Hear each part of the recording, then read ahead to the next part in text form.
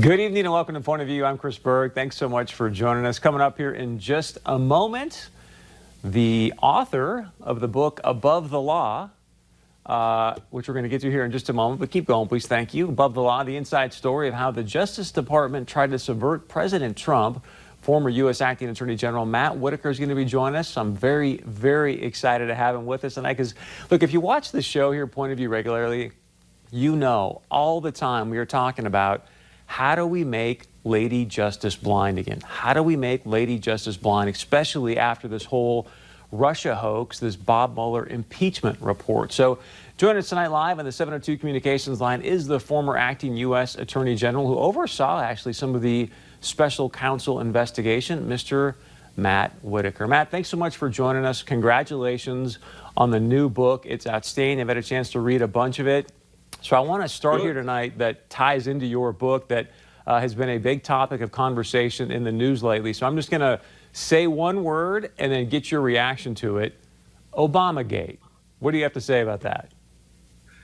Well, it's a developing story, but what I would say is that it appears that at the highest levels of the Obama administration at the White House and at the Obama Justice Department that they set out to hamstring, frustrate, and otherwise undo the election of 2016. This January 5th meeting that we're learning more and more about, including the record of the January 20th email of Susan Rice, I think lays out pretty clear what this was about. You know, I've talked about often how there are several examples where we knew both from the Mueller investigation, the House Intelligence Committee transcripts, the Strzok and Page texts, and the fact that on January 4th, the FBI was trying to close the counterintelligence investigation. From all of that, we know that there was never any evidence of collusion, of a conspiracy between the Trump campaign and the Russian government. And so ultimately, what I felt and what I talk about in the book Above the Law that just came out yesterday is that it looks to me like this was just an obstruction of justice trap for the president and anyone else involved, including myself. It must have been so frustrating to be sitting there, especially overseeing the special counsel. I'm assuming you had a gut feeling that this thing was a hoax from the get-go. So when did you know, oh my gosh, there's no collusion, this has been a total media hoax? The first time I was briefed on the investigation, if you remember, Attorney General Sessions was recused. I was his chief of staff, so therefore I was also recused because of his recusal. And as soon as I was brought in to supervise the investigation by being appointed the acting attorney general, I was briefed on the Mueller investigation. And what I learned is that they had found no evidence of collusion. And, you know, I knew at that moment that really this entire national nightmare had been a waste of time. And my job was to make sure that the report got done, that was required under the regulations that the special counsel was appointed. I waited my entire time as acting attorney general, asking and any way I could to try to get the report issued and done with. You know, obviously, it was not accomplished till 6 weeks after Bill Barr took over as attorney general and succeeded me. But you know, I could tell that they were trying to justify their existence. The special counsel was by writing an extensive report. So just for clarity for our audience, Matt, you took over as acting attorney general on November 7th, 2018, correct? That is correct. So you knew as soon as essentially that day, maybe the 8th, that there was no collusion. First off, I want to give you a hat tip for your integrity, because if I were you, I would have been screaming from the rooftops that there's no collusion, this is a hoax. But with that being said, then when do you think Bob Mueller knew there was no collusion? You know, I would guess that he also knew that there was no connection between the Russian government and any members of the Trump campaign soon after he took over the investigation and built his team. If I look back on what was publicly available, it seems that there were all indications that no one could produce any evidence of that. Now, these people that testified in the House Intelligence Committee, especially from the Obama administration, suggested that there was evidence, and publicly they would go on, oftentimes CNN or MSNBC, and say that, but in their testimony in front of the House, they never said that there was any evidence, and nobody has had any evidence. And I think it's one of the biggest, most shameful moments in the history of the Department of Justice. And we're going to get to that in a moment, sir. But so you said soon thereafter when Bob Mueller took over, so just for some context for our audience, Bob Mueller became special counsel in basically the middle of May of 2017. You're suggesting he knew fairly soon there was no collusion. So the next question, obviously, is do you think Bob Mueller sort of waited this thing out to impact the 2018 midterm elections to help the Democrats take over the House and then obviously be able to impeach President Trump?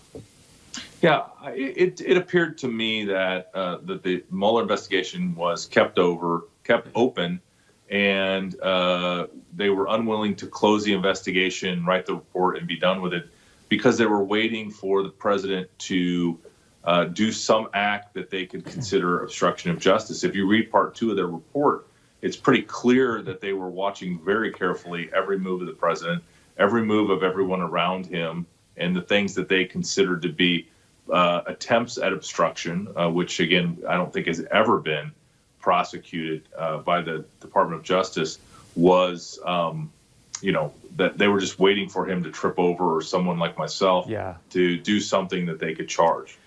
Take us behind the scenes a little bit, because you just said, hey, Chris, when I was first debriefed, I knew there was no collusion. President Trump clearly knew from the get-go there was no collusion. How he didn't, I mean, he was screaming from the rooftops, but I mean, he was pretty adamant about it.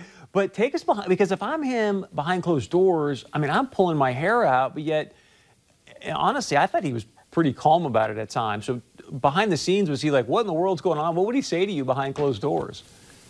Well, I don't talk about my private conversations with the president. If you remember my House Judiciary Committee testimony, I was pretty strenuous about that. But I can tell you, he never told me to do anything illegal or unethical, and he also, never asked me to, to fire the special counsel or anything like that. And I talk about in my book Above the Law how, if he had asked me, how I would have handled that and explained to him why that was not in his best interest. Yeah. So I want to show that in a second, guys. So give me one more second here. So as you know, President Trump recently tweeted out that he believes that President Barack Obama needs to be called to testify.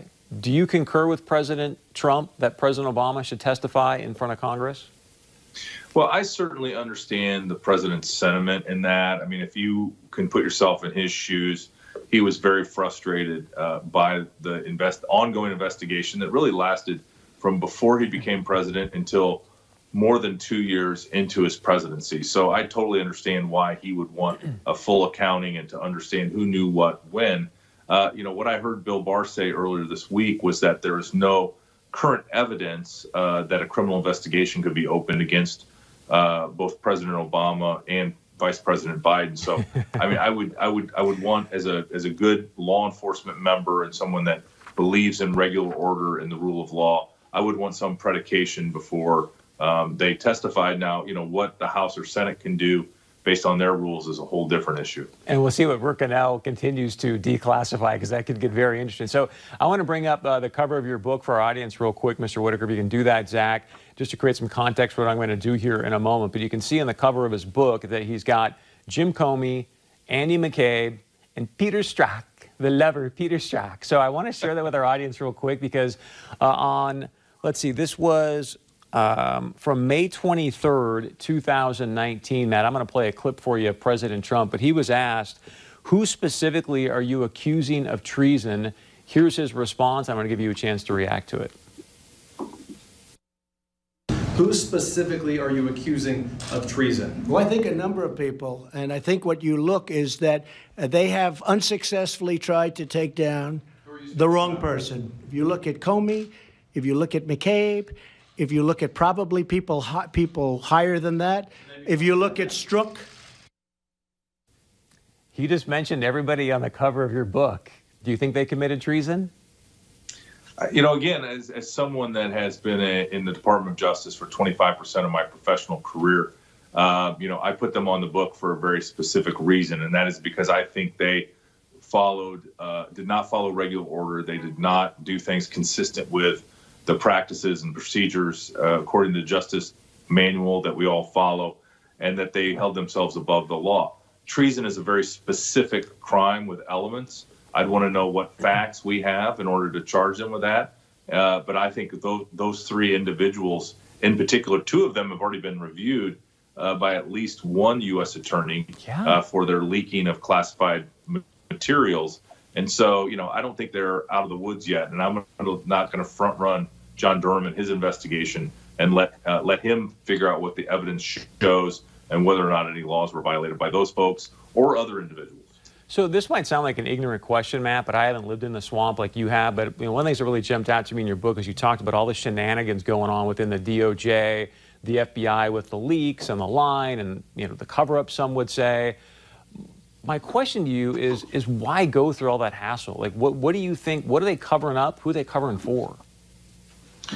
Well, oftentimes, and I talk about this in the chapter that I titled Coastal Elitism, and that is so much of this is just to support their own reputation and advancement, both within the society that they run in and the professional career. And so, a lot of it's just self-serving. A lot of it is to tear other people down. But it's also, I think, to oftentimes affect their public personas. And, I look at how, we get behind what Jim Comey and Andy McCabe were doing. Oftentimes, there was a negative story that was run, and they would immediately leak a positive story. I'll never forget the Andy McCabe story where there was a story in one paper talking about how, he had done these things regarding his wife's campaign, and it was negative, and he was anti-Trump. And then, of course, it was the story in the Wall Street Journal then talked about how Andy McCabe was the hero and had, challenged the Deputy Attorney General about the investigation into Hillary Clinton's email server. So, I think, it's those types of things where these individuals were always trying to improve their reputation or correct what they perceived as a wrong public perception of them as people. A couple of quick questions and one more, and then we're going to take a break. But so Bill Barr said under testimony he believes that President Trump's campaign was spied on. People freaked out. Would you classify this as spying, what took place? I think by this classic definition of spying, yes. It was someone on the campaign was wiretapped. Would you define what you've seen as a silent coup?